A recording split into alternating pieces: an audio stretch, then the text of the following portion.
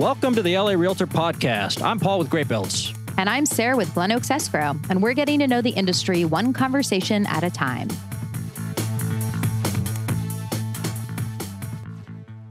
Welcome to the show, everybody. Hey, Sarah. Hey, Paul. So do you remember when I tried to explain inflation to you a couple weeks ago? I do. Did it stick? Something about milk. No, It did not stick. it didn't. Do you still notice that prices are going up, or Yeah, I've noticed that. Do you- I don't know what any of that means do you still. buy so. things? Sometimes. Okay. I mostly just put it in an Amazon cart and then it appears at my house. I don't know. Oh. It's very convenient. Maybe inflation doesn't affect that. Okay. Maybe it doesn't affect me. Wouldn't that be Maybe. nice?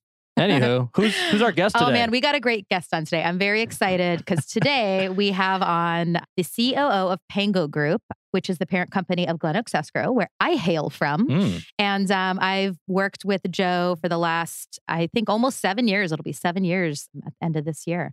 Lucky seven. Lucky seven. And Joe is just a wealth of knowledge in our industry, especially when it comes to anything that has to do with data. He's a data extravaganza. No, he's a, leader, I like to call it. let's just say it, data nerd. He's a data Data nerd. nerd. Come on. Yeah. But in the Like best it. way possible. Yeah. Mhm. So he knows his stuff. Welcome to the show, Joe. Welcome, Joe Curtis. Thank you. Paul and Sarah, thanks for having me. COO, right? Chief Operating Officer, Pango Group. I think that's one step below CEO. Not bad. It feels like 3 steps or whatever. No. But yeah. Around all the operations. The CEO, I'm the analytical practitioner, right? The integrator. Oh, the integrator. Yeah, visionary integrator. You're starting to speak entrepreneur language. What does a COO do? You've been doing it for 10 years. Have you figured out what you're supposed to do? No, if you can let me know, I would be super grateful. He's great It's kind at of a using catch-all. milk. He's great at using milk, Milk as an analogies. example. Milk Yeah. analogies. Sarah, if you figured out how not to have inflation affect you, like I'm super interested in that. Like, Yeah, that should be a podcast. yeah. So the chief operating officer is a lot of the times a catch-all for does everything to make things happen. So I kind of view my job not in title but in function and saying like, hey, if we want to get from point A to point B, I'll be the one creating the plan and helping drive to get there, telling us where we need to stop and get gas, recharge, whatever trip analogy you want to use. But yeah. Awesome. And Pango, tell us a little bit about Pango. Is it an escrow company? Is it a holding company? What is it? Yeah, so Pango Group is a collection of real estate service companies. And so Pango is kind of the umbrella, and we are primarily in the escrow business in California. And so we have several escrow brands, Glen Oaks being our largest, and we've done it through partnerships, which is why you get multiple brands. And yeah, it's been doing it for 25 years. I've been with the company for 10, almost 10. Yeah. So it's been great. Okay, I think most agents will know what escrow means and escrow is. Escrow. But is there anything about escrow that you'd like to share with us? Kind of secrets in plain sight. What do we need to know that maybe some agents don't know about it, or how to find a good escrow agent? And why is it important to choose who you're working with? Aha. Yeah, I think so. When I talk to people not in the real estate business, you're at a dinner party and you say, like, what do you do? And you're like, I run an escrow company. And then the second question they ask is like an escort company. And you're like, no, escrow, because you have to Every time. enunciate. Let's talk about the other one.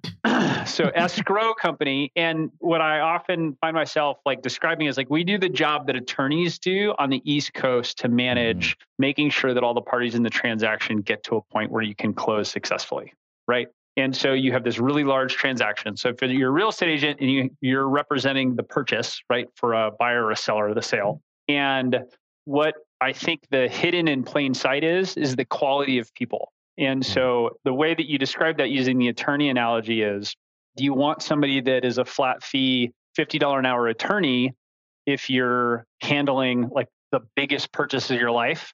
Or do you want like the expert $700 attorney, right? That's got years and years and years of experience. Well, typically they'll say like, well, I don't want the cheap one, but $700 an hour sounds expensive. So we're the $350 hour attorney that does a really, really good job and can help you get there. And it's really the quality of the people and the experience, because every transaction is a little bit different. And so proactive problem solving and communication everybody says customer service. Like what that actually is proactive problem solving and communication on what's happening with all of the various parties. in the transaction. Not just the real estate agent, but the lender, the title company, the buyer, the seller, home warrant, everyone. Yeah. And if you know, and I imagine you do, why is it that we have escrow in California? I think legally you have to do a transaction through escrow. Is that right? What's the background to that? Do you know? Yeah. So escrow, well, it's called different things in different areas, right? But at the end of the day, it is human nature that creates the necessity for our business to be in existence. And so if you, Paul, are a buyer and Sarah is a seller, you don't know each other, but you're putting something at stake, right? You're putting an earnest money deposit in. And so you don't know each other well enough. And so there's not really full trust. So you're not going to just give Sarah, $30,000 deposit and hope things go well. So what you need a neutral third party to be an intermediary between the two negotiating parties so that says, hey, Paul, you said you were going to do this, right? And you have a contract. And Sarah, you said you were going to do this. And at the end of the day, we settle the account. So effectively what we do is trust accounting. Trust accounting means holding other people's money in trust so that you have this 36-day transaction. Sometimes it's a 5-day all cash. Sometimes it's however long the escrow period is. That's when we're holding money because you, Paul, might not 100%, with good reason, trust Sarah, who you don't know who is selling her house. And so that's why it exists. And that function, like that actual function, happens pretty much the same across the country. Now, the people that do it and who does it varies from area to area, right? And sometimes it's a real estate attorney or a fee attorney in Georgia. Sometimes it's a titled company in Texas that does the closing, and they're holding the money and they're issuing the title insurance policy. So a lot of the times their title and escrow are together. But the core function of what escrow is what we just talked about, which is that holding those funds, making sure everything happens so that you can close successfully. Frankly, I'm just offended Paul doesn't trust me to give me $30,000. I know. So right? that's all I heard was what could go wrong? I mean, you're the last person I'd give $30,000 to. You have no idea how to buy. Inflation doesn't affect me. I'm such I'm like a CD. I've heard of those. Might be a good idea to give her $30,000 if inflation doesn't affect her. What am I going to get back? Yeah.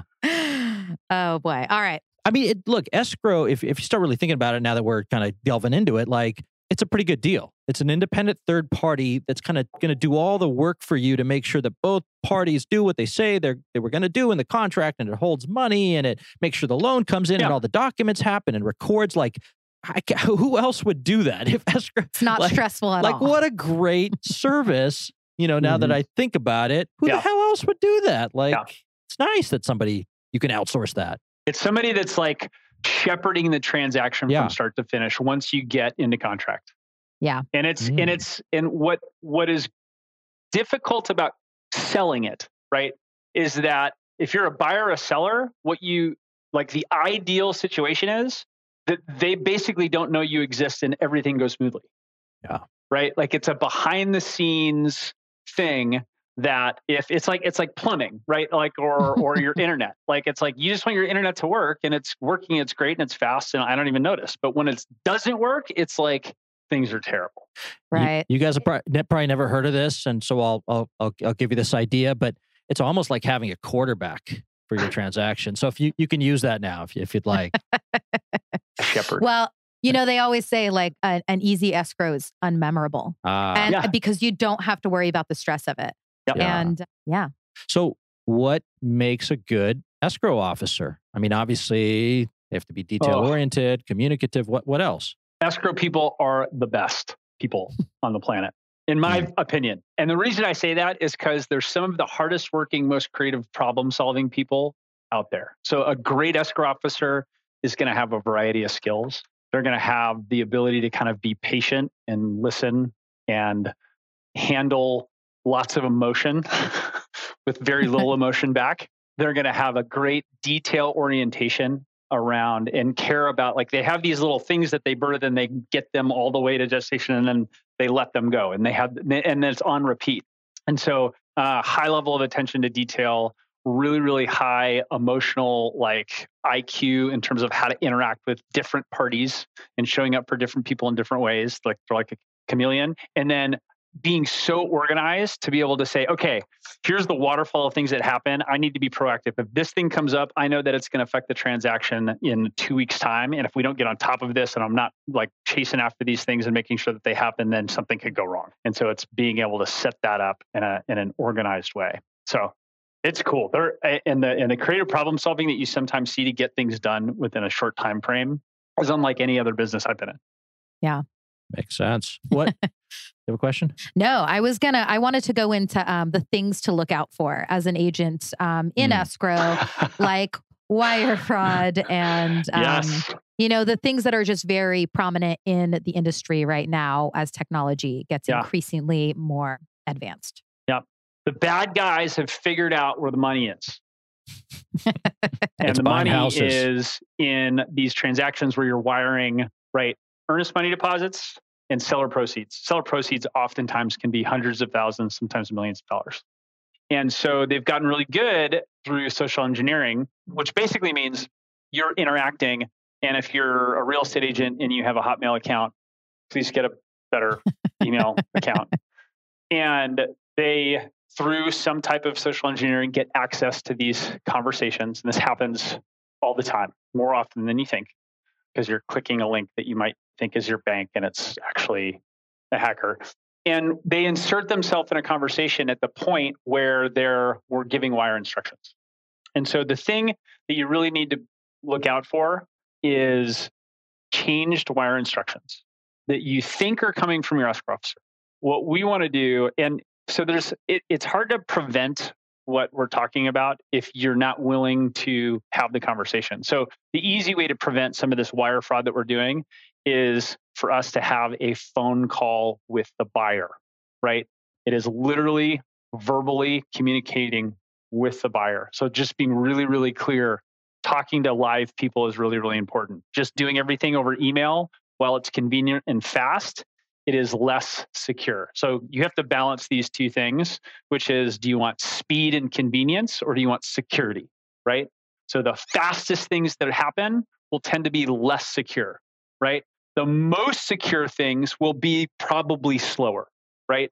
And so we're constantly trying to balance that speed versus security because we want things now. We want to move it. We want to go. Get the thing done. Get it done. And in that, there sometimes can be some errors that get made or overlooked that are if you go back and look at it and be like, hey, that actually wasn't the email from the thing because they replaced Glenn Oaks Escrow and they put 2 S's on the end. But I didn't catch that because we were going so fast. And so sometimes we need to kind of just be cognizant of that balance between speed and security. Yeah, like a hypervigilance around anything having to do with money. Yeah. And like you were saying with Hotmail, like a lot of email accounts nowadays have 2-factor authentication, right? So like do 2-factor authentication. I know and it's have a your pain. clients do I know it. you do not like getting the code on your phone and putting it in. I get it.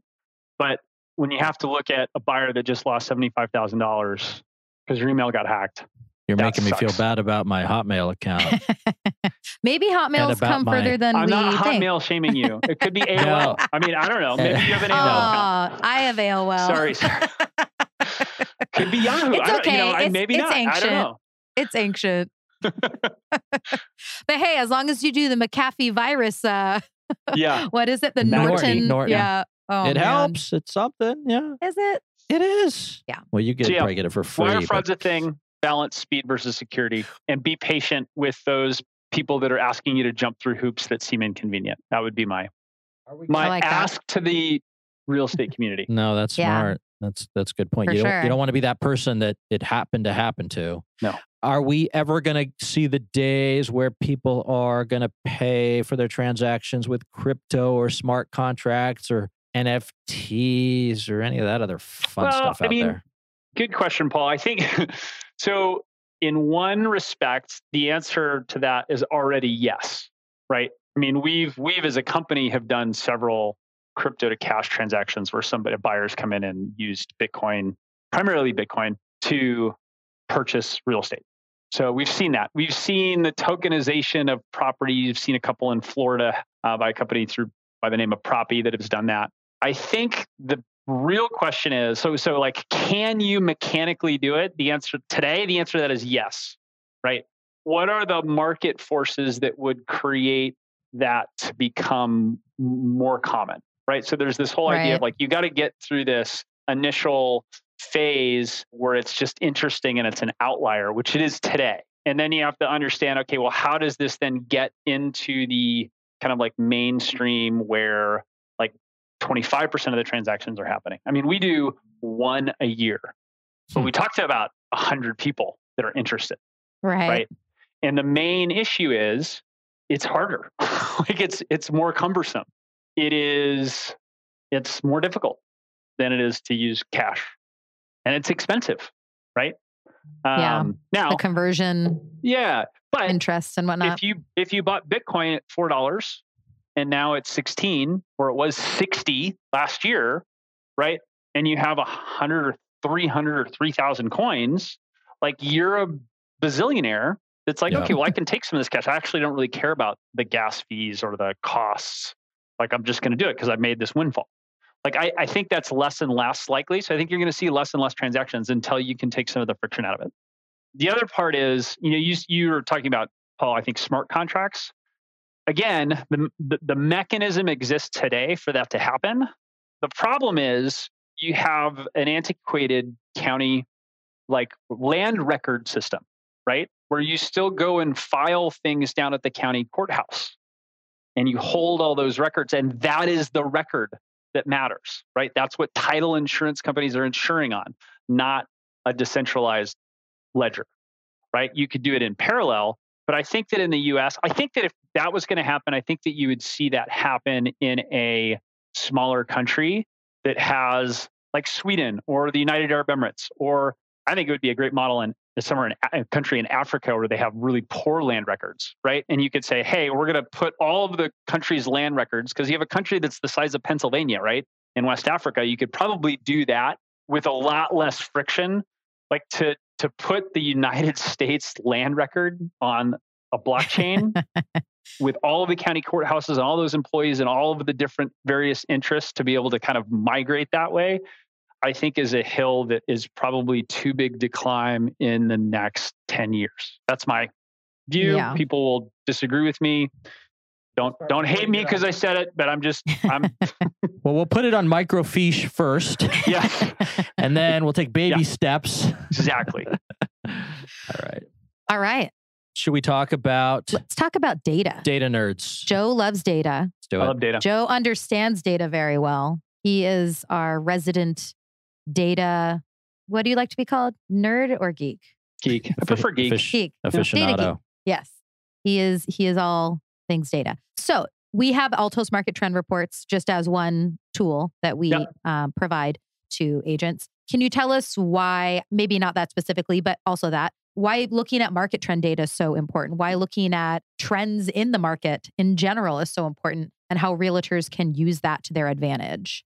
Yeah. So, I mean, data is just data, right? It's just like, it's points of information. And what I like about data is that if you are a student of it, over time, it can help you articulate a story and help. And ultimately, data is hopefully used to be able to be predictive, meaning like, hey, I've noticed this trend, as you've said, market trend over this period of time. I've noticed when this happens, then this follows shortly. So there's maybe some correlation, right? And so if that were the case, then maybe we want to make this decision in our personal life or about buying a piece of real estate or that. So, I mean, I think data is really there to like help tell a story and then help you make this like informed decision. Now, you have to say they're only informed decisions, right? Like they're just informed decisions. And you can get into the analysis paralysis and you can look at everything and then never make a decision. And so I like the balance of collecting just enough data to make you dangerous, meaning to make you have the ability to have confidence in your decision, but not having so much that you get mired in it and then you're actually not doing anything in real life with it. Right. And so I really, really like Altos research. I've been looking at that data set for over 10 years. I've worked really closely with Mike Simonson. I've actually been on his podcast, and it's a great data set. And I think it's more and more adopted.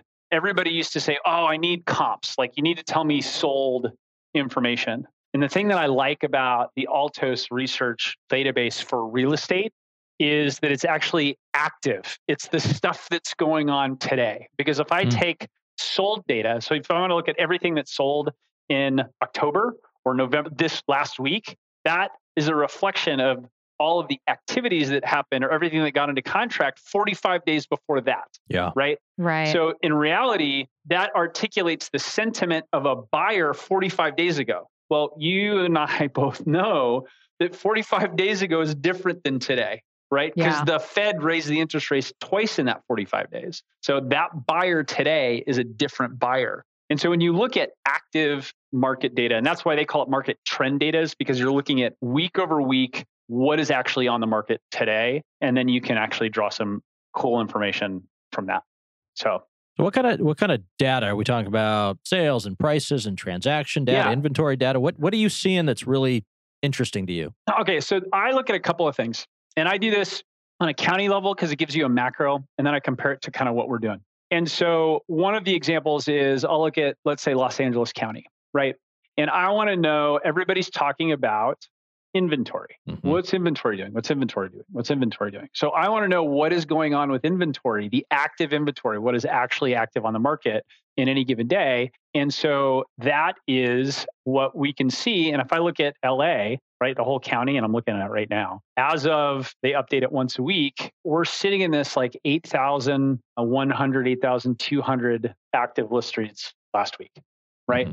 That's the highest it's been since 2020. It was about there in, I'm looking at June 2020, right? So we're the highest we've been in a couple, but we've kind of peaked off for the season. I don't think we're going to get any higher this season in LA County, right? And that's lower than it was in 2019. So everybody's been talking about inventory.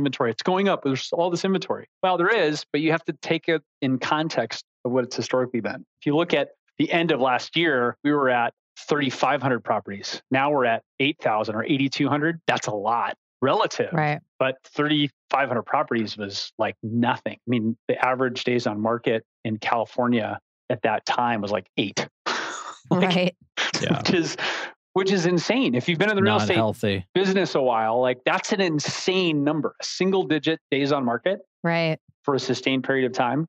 The other thing that I like to look at is like, hey, of the properties that are currently on the market, what percentage has taken a price decrease? Like that's another great like piece of data. And you can see, is that moving up? So I could say, hey, we're looking at that number today, or are we looking at that number over time? And if you look at that number over time, let's go back to Los Angeles County, right? It's a lot higher today than it has been. And I think it's an indicator of what's happening macro in the market, right? So right now in LA County, this is total 38% of the properties that are currently on the market have taken a price decrease, right? If I go back a year, if I go back 6 months, 8 months, that number is 12%. Right. Yeah, it spiked, obviously. So it's going up because money's getting more. So there's all the reasons that you can talk about get money more expensive. And then you say, well, where do we think that that's going? And I think those are the conversations that are helpful to talk with buyers and sellers about how you're going to price your home, like what your goals are, how you're going to be approaching your offers. And so I think all of this stuff matters. And I think that educating for us, like we give this stuff away for free because we think a better educated customer, a more well-educated or more well-informed customer is a better customer. If you're an agent, you got to be armed with this information. It's going to make you more valuable as a resource to your client. It's going to make those conversations easier. Yep. I'm going to ask you, and I've asked this before, and I know it's a tough question, but you've been in the market for a little while, so you've been through a cycle or two here. Get out your crystal ball. What do you think we're in for the next year or two? You want me to predict the future? I would. So I'm not an economist, nor do I pretend to play one on the internet or on podcasts. But you're looking at trends, Joe. But I look at trends. So you're the guy. You're the student. And so I think that, I think we're going to get, from a reflation standpoint, in a recession over the next year. So what that does, if inflation continues to rise, you have to increase interest rates. The Fed will do that. They've said that they're going to do that. And so then the real question is, like, how long does that last? Like, so there was some news this last week that says, hey, the consumer, it looks like it's easing a little bit. Okay, so that's one data point.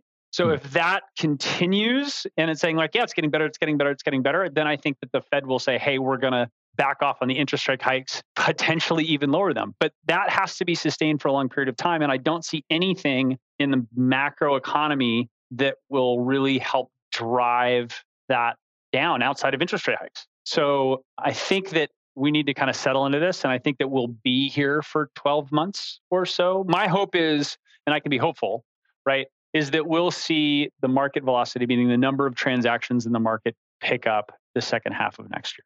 I think a big indicator that I will be personally looking for and I'm telling my team about is, listen, we are where we are from a seasonality standpoint. So every year you real estate sells less homes in December and January than they do in June and July, right? Because there's this seasonality of a summer selling season, you sell less homes, so market velocity. So you have low, high. So there's a natural built-in seasonality, right? We're going into that right now. So what will be really, really interesting to look at the data is what is happening in March, right? So everybody knows after the Super Bowl, people start to get serious about selling their house. I don't know why the Super Bowl is it, but start to look what is happening in March. And I think that will be either above expectation, at expectation, or below expectation, right? In terms of seasonality, you can look at what you've done and you can say, okay, we normally do this in the first quarter. In the second quarter, we expect it to rise on a seasonal basis to this. And it's either going to be above, at, or below that. And I think where that lands will kind of give us an indicator of what's going to happen the rest of the year. Interesting. Yeah, I think that, tell me if you would agree with this. I think that it's the shock that kind of freezes the market. When interest rates start going up, everyone's in shock, right? And then when interest rates stop going up, and then everybody thinks of this, let's say in mid next year as the new normal. Interest rates are just 6 to 7%. Maybe prices came down a bit to match that. And they sort of start to forget about 3% interest rates, and it becomes the new normal. And they start to think, hey, look, okay, interest rates are higher, but now I could get 10 or 20% off a house from where it was, a year or two ago. And then transactions start to happen. It's the delta, it's the change, the shock that creates the freeze up. Is that right? Yeah. Well, I think that's at the beginning, right? Because you have like this, the transactions take a while to close. And so if I'm selling my house today and I just saw my neighbor close on their house and it was $1.5 million, right? For like a 3-bedroom house. And I'm trying to list mine, and my real estate agent's like, dude, you're not going to get that. I'm going to be like, why not? My neighbor just did. So there's some psychology where sellers will have to understand. They'll be like, and the realtor is going to be like, okay, well, we'll list it for 1.5. Like, let's try. But in 2 weeks, I'm going to come back to you and we're going to have to talk about a price reduction. And that's where you see that percentage of price reduction just dropped, which is why I think that data is really helpful. But like, hey, like a year ago, 14% of the properties like on the market took a decrease. Right now, it's 40%. Do you want to be in that 40% or do you want to sell your house? Let's talk about what that's going to take. Like, what's the cost of this being on the market for 9 months versus 2 months? Do you know what I mean? Like, what's that worth to you? And using that data to have a conversation 100%. with your seller is like amazing. Yeah. Very useful. And it's not saying like you have to do this. It's just walking them down the path and saying like, here, I'm just presenting you information. You're the ultimate decision maker, right? I'm just going to help draw conclusions of what likely scenarios will happen based on the information I'm giving you. Now you just make the decision. Do you want to list for 1.5 or do you want to list for 1.3? Can you afford to list for 1.3? Well, let's talk about that. Yeah. It is very interesting, the consumer psychology, because I still hear people saying they're waiting for prices to crash and the bubble to burst. And I'm like, this is not 2007, 2008. And people don't understand the difference. And I think it's starting to wear off. And I think agents have done a really good job of educating consumers on why it's not the same situation. There isn't the predatory lending situation that was happening like back then. So that's definitely like seems to be easing that. Sarah, that's a great point. Because this time around, it's not a break in the financial system that affected directly, right, lending for homes. I mean, it really was an issue in 2008 and then the fallout after that, right? This time, I think that there's more macro things going on, right? Yeah. That we're just now getting impacted. And there's really two things. We get so focused on price, right? Hey, what's my house worth? What's my house worth? What's my house worth? I'm always saying like, it actually doesn't matter what your house is worth unless you need to borrow against it or you're selling it, right? Yeah. Other than that, it doesn't matter, right? until those are like trigger points when it then does matter, right? So there is home prices, but there's also market velocity, meaning like the number of homes that are selling, right? And I think that is something that has slowed down greatly that people aren't paying attention to, because all they're worried about is inventory or prices, right? Well, the inventory last year was really low, but you know how many houses were turning over? Like an insane amount of houses were turning over, like record numbers, right? Our company had record numbers. Everybody in the industry, especially in Southern California, record numbers, right? And right now that's slowed. That market velocity is slowed. And that is the thing that I think has an impact on the willingness of people to sell, how many transactions are happening. Because people have been so focused on inventory and they're like, oh, inventory is going up. And then like, which is good. Like we need inventory to go up. It's been an issue. Right. But that market velocity, that slowing does have an impact on our business on a much bigger, more profound way than prices. Right. Yeah. Sellers aren't in a desperate situation necessarily. So some of them are just pulling their listings. Some of them are just saying, you know what? I don't know where I'm going to go because I'm locked in at a 3% rate. I don't want to go pay 7% somewhere else. I don't actually need to sell. I was just going to do it if I wanted to get a different property or something to that effect. It's not like they're upside down on a loan. Totally. You know, that's not so common. So you need to look for areas or triggers on what is creating transactions. Yeah. Because the market is no longer creating transactions, right? It used to be that I could get an investor, they come in and they're going to offer you something. You're like, oh, this deal is so good. I got to sell it. Like, I'll go find something else. Like, it's fine. Like, I'm going to make a lot of money on here. Like, that doesn't exist, right? So we're not creating transactions out of nothing. So what are the areas that right, create transactions? I mean, I hate to say it, but you're going to look at things like probate. Yeah, divorce. If somebody passes away and there's a home, probate. Like that's got to go through probably some type of sale. A job change. Job change and moving. Like relocation is another one. So look, those are the types of like areas, if I'm an agent, that I want to kind of like at least start exploring, because regardless of what's going on, there's going to be then transactions. Right. So yeah. It's funny because like I agree with you guys that it's not like 2008 this time around for the obvious reasons, but like part of me thinks that by having the interest rate be so low in the last couple years, 3, 4, 5, 6 years, in and of itself, that created a bubble environment, right? If you give people free money, they're going to go out and spend.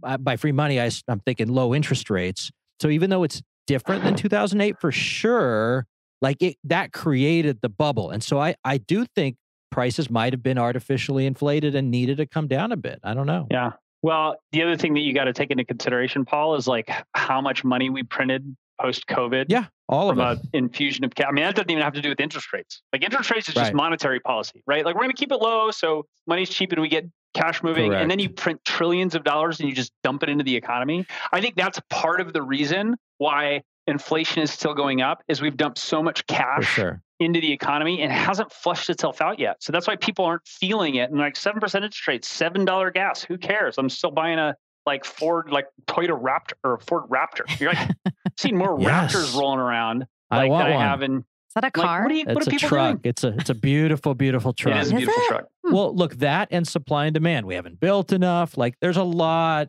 of things that go into this, but it's funny. So I guess last question, I'm kind of interested in your sort of take on this. You mentioned, I think before we went on, that real estate is a cyclical business. Yeah. And I used to say that, I've been in real estate for 25 years and my joke sort of was, not really that funny, but my joke was, if you're a lawyer, you can be a lawyer for life.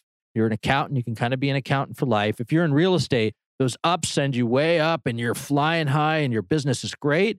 And then just it crashes down and you don't know what to do with yourself. There's no transactions to be had. So that was my thinking. It's fun, funny, weird, odd to be in real estate. What's your take on this whole cyclical thing? So I think it's compounded in real estate for a couple of reasons. So the first is, we've already kind of talked about, you have an annual cycle, right? You're going to make less money in the winter than you do in the summer. Yeah. So there's this built-in annual cycle, right? Then you have like the bigger cycles, like the 2008, the recession, the housing, and that you have little, whatever you want to call them, like bubbles here, bubbles there, area, like times of good times and times of feast and famine, right? Like you have that. That's just natural in the market because of the number of transactions that happen, right? And so you have the bigger cycle, and then you have the annual cycle. And then on top of that, real estate's you eat what you kill. It's 100% commission game, right? So when it's down, it's not like you have a base salary that I'm just kind of hanging out. Well, Redfin does, and they're doing a different model, right? But that I think exacerbates that feeling that people have. And so having somebody that's always been in sales, I work a lot with folks on like financial, like their own, like I'm not a financial planner, but everybody should have a financial plan and be able to manage variable income. And I think it's the variable income that's caused by commission only, annual cyclicality, and then macro cyclicality that just wreaks havoc on people. And the primary reason it wreaks havoc on people is because they don't spend enough time thinking about having a financial plan with variable income. Yeah. Good point. Yeah, that's a really good point. Good point. Yeah. Well, this has been awesome. Joe, thank you so much. I mean, we started with escrow, but we got into some heavy, complicated topics. I'm not sure people want to be real estate agents anymore after hearing that, but well, I will say it's one of the greatest businesses on the planet, though. I mean, like that's the other thing about like real estate is like being in, around homes, property, the market. Like, well, all of these things right now, we're in a period of, hey, it feels like it doesn't look super, sunny outside, right? Like it looks a little rainy, but at the end of the day, it's one of the best businesses to be in my business, in my view. Yeah, agreed. Yeah. Joe, before we let you go, tell me one thing. Oh, yeah. Because I found it fascinating. When you were a younger man, you were in the Peace Corps and you were a science teacher in Benin, West Africa. Yes. I'd love to hear about that experience. I was a physics and chemistry teacher. Yeah, I don't think I knew that. That's pretty cool. Yeah. And I had to teach in French. Wow. You were really giving back. You were giving back to the world before you really even started your career, huh? Yeah. So that was the greatest. So they say that Peace Corps is the hardest job you'll ever love. It's so true. It is literally the hardest thing I've ever done. So like everything after that is just like, market crash. It's fine. That's right. What was so hard about it? Buying onions. Yeah. Going to the bathroom, finding a shower, probably. Buying onions. Oh my gosh. I would have to go to the lady. So I had this lady that would go to the market, and I'd been there for like 2 years. Right. And there's this whole culture of like negotiation. So you have to like say all the things like, how's your family? How's your health? How's your son? How's your donkey? How's your whatever, blah, blah, blah, blah. So you go through the whole thing. Right. And then so I'm the white guy. And so there's what's called YOVO pricing, but I've been going there for 2 years. And so she looks up to me and she's like, yeah, so here the price is like 200 francs, right? Where we always end up is like 50 francs. Always, like 100% of the time. Yeah. Right. And I tried everything in my power. I'd come up and I'd be like, I wouldn't say anything. And I would just hand her 50 francs and be like, could you just hand me the onions for 50? Nope. Would not. She'd be like, no, not selling the onions today. I had to do it every single time. Like she'd say 200 francs. And I'm like, no. I'm like, okay, 5. Like, you want to play the game? Fine. 5 francs. And she's like insulted. Like, talking to the lady next door, like, can you believe this guy? He's trying to screw me again for my onions, right? And then she'd be like, okay, fine. Today for you, 100. And I'm like, no, not 100, 50. We've been doing this for 2 years. I just want it for 50. Please just give me for 50. Like, I'm like 25. Again, doing the whole thing. And it takes 20 minutes to buy onions. So you want to know the hardest thing about living in West Africa is buying onions. So there you go. Was it a staple? Was onions like a must-have? No, it was everything. Onions is like a metaphor for everything that you have to buy because nothing has a price tag on it. Gotcha. Because I was going to say, you would have given up on onions a long time ago. Yeah, no, it's everything. Okay. But like I use onions because I did actually really like this onion lady because she taught me a lot of the language and she was like, but she was a pain in my ass every time. I would even like send like kids to go buy my onions from her. And she'd be like, is this for the white guy? She's like, no. Except for the white guy. It's like buying alcohol for a minor. That's what I was thinking. Is that for the kids outside, the 12-year-olds? No. Were you? She had my number. What were the showers like? Was it a bucket? Yeah. Okay. What do you mean showers? Right. Well, there's normally like a bucket of water that you have a plastic thing, and then you dip it. Self-managed showers. Yeah. Got it. Nice. Very cool. Man, that was fun. Thank you so That much. was fun. Thank you, Joe. It was good to have you on. I love that story. Yeah. I mean, every podcast needs an onion story. We did a podcast a couple weeks ago. We had a lemon story. So, this is working. We have a theme. Thanks for joining us for today's episode. I'm Paul with Great Builds. And I'm Sarah with Glen Oaks Escrow. And if you like what you heard, make sure to subscribe, rate, and review. If you'd like to get in touch, please email us at larealtorpod@gmail.com. We'll see you next time. We'll see you next time.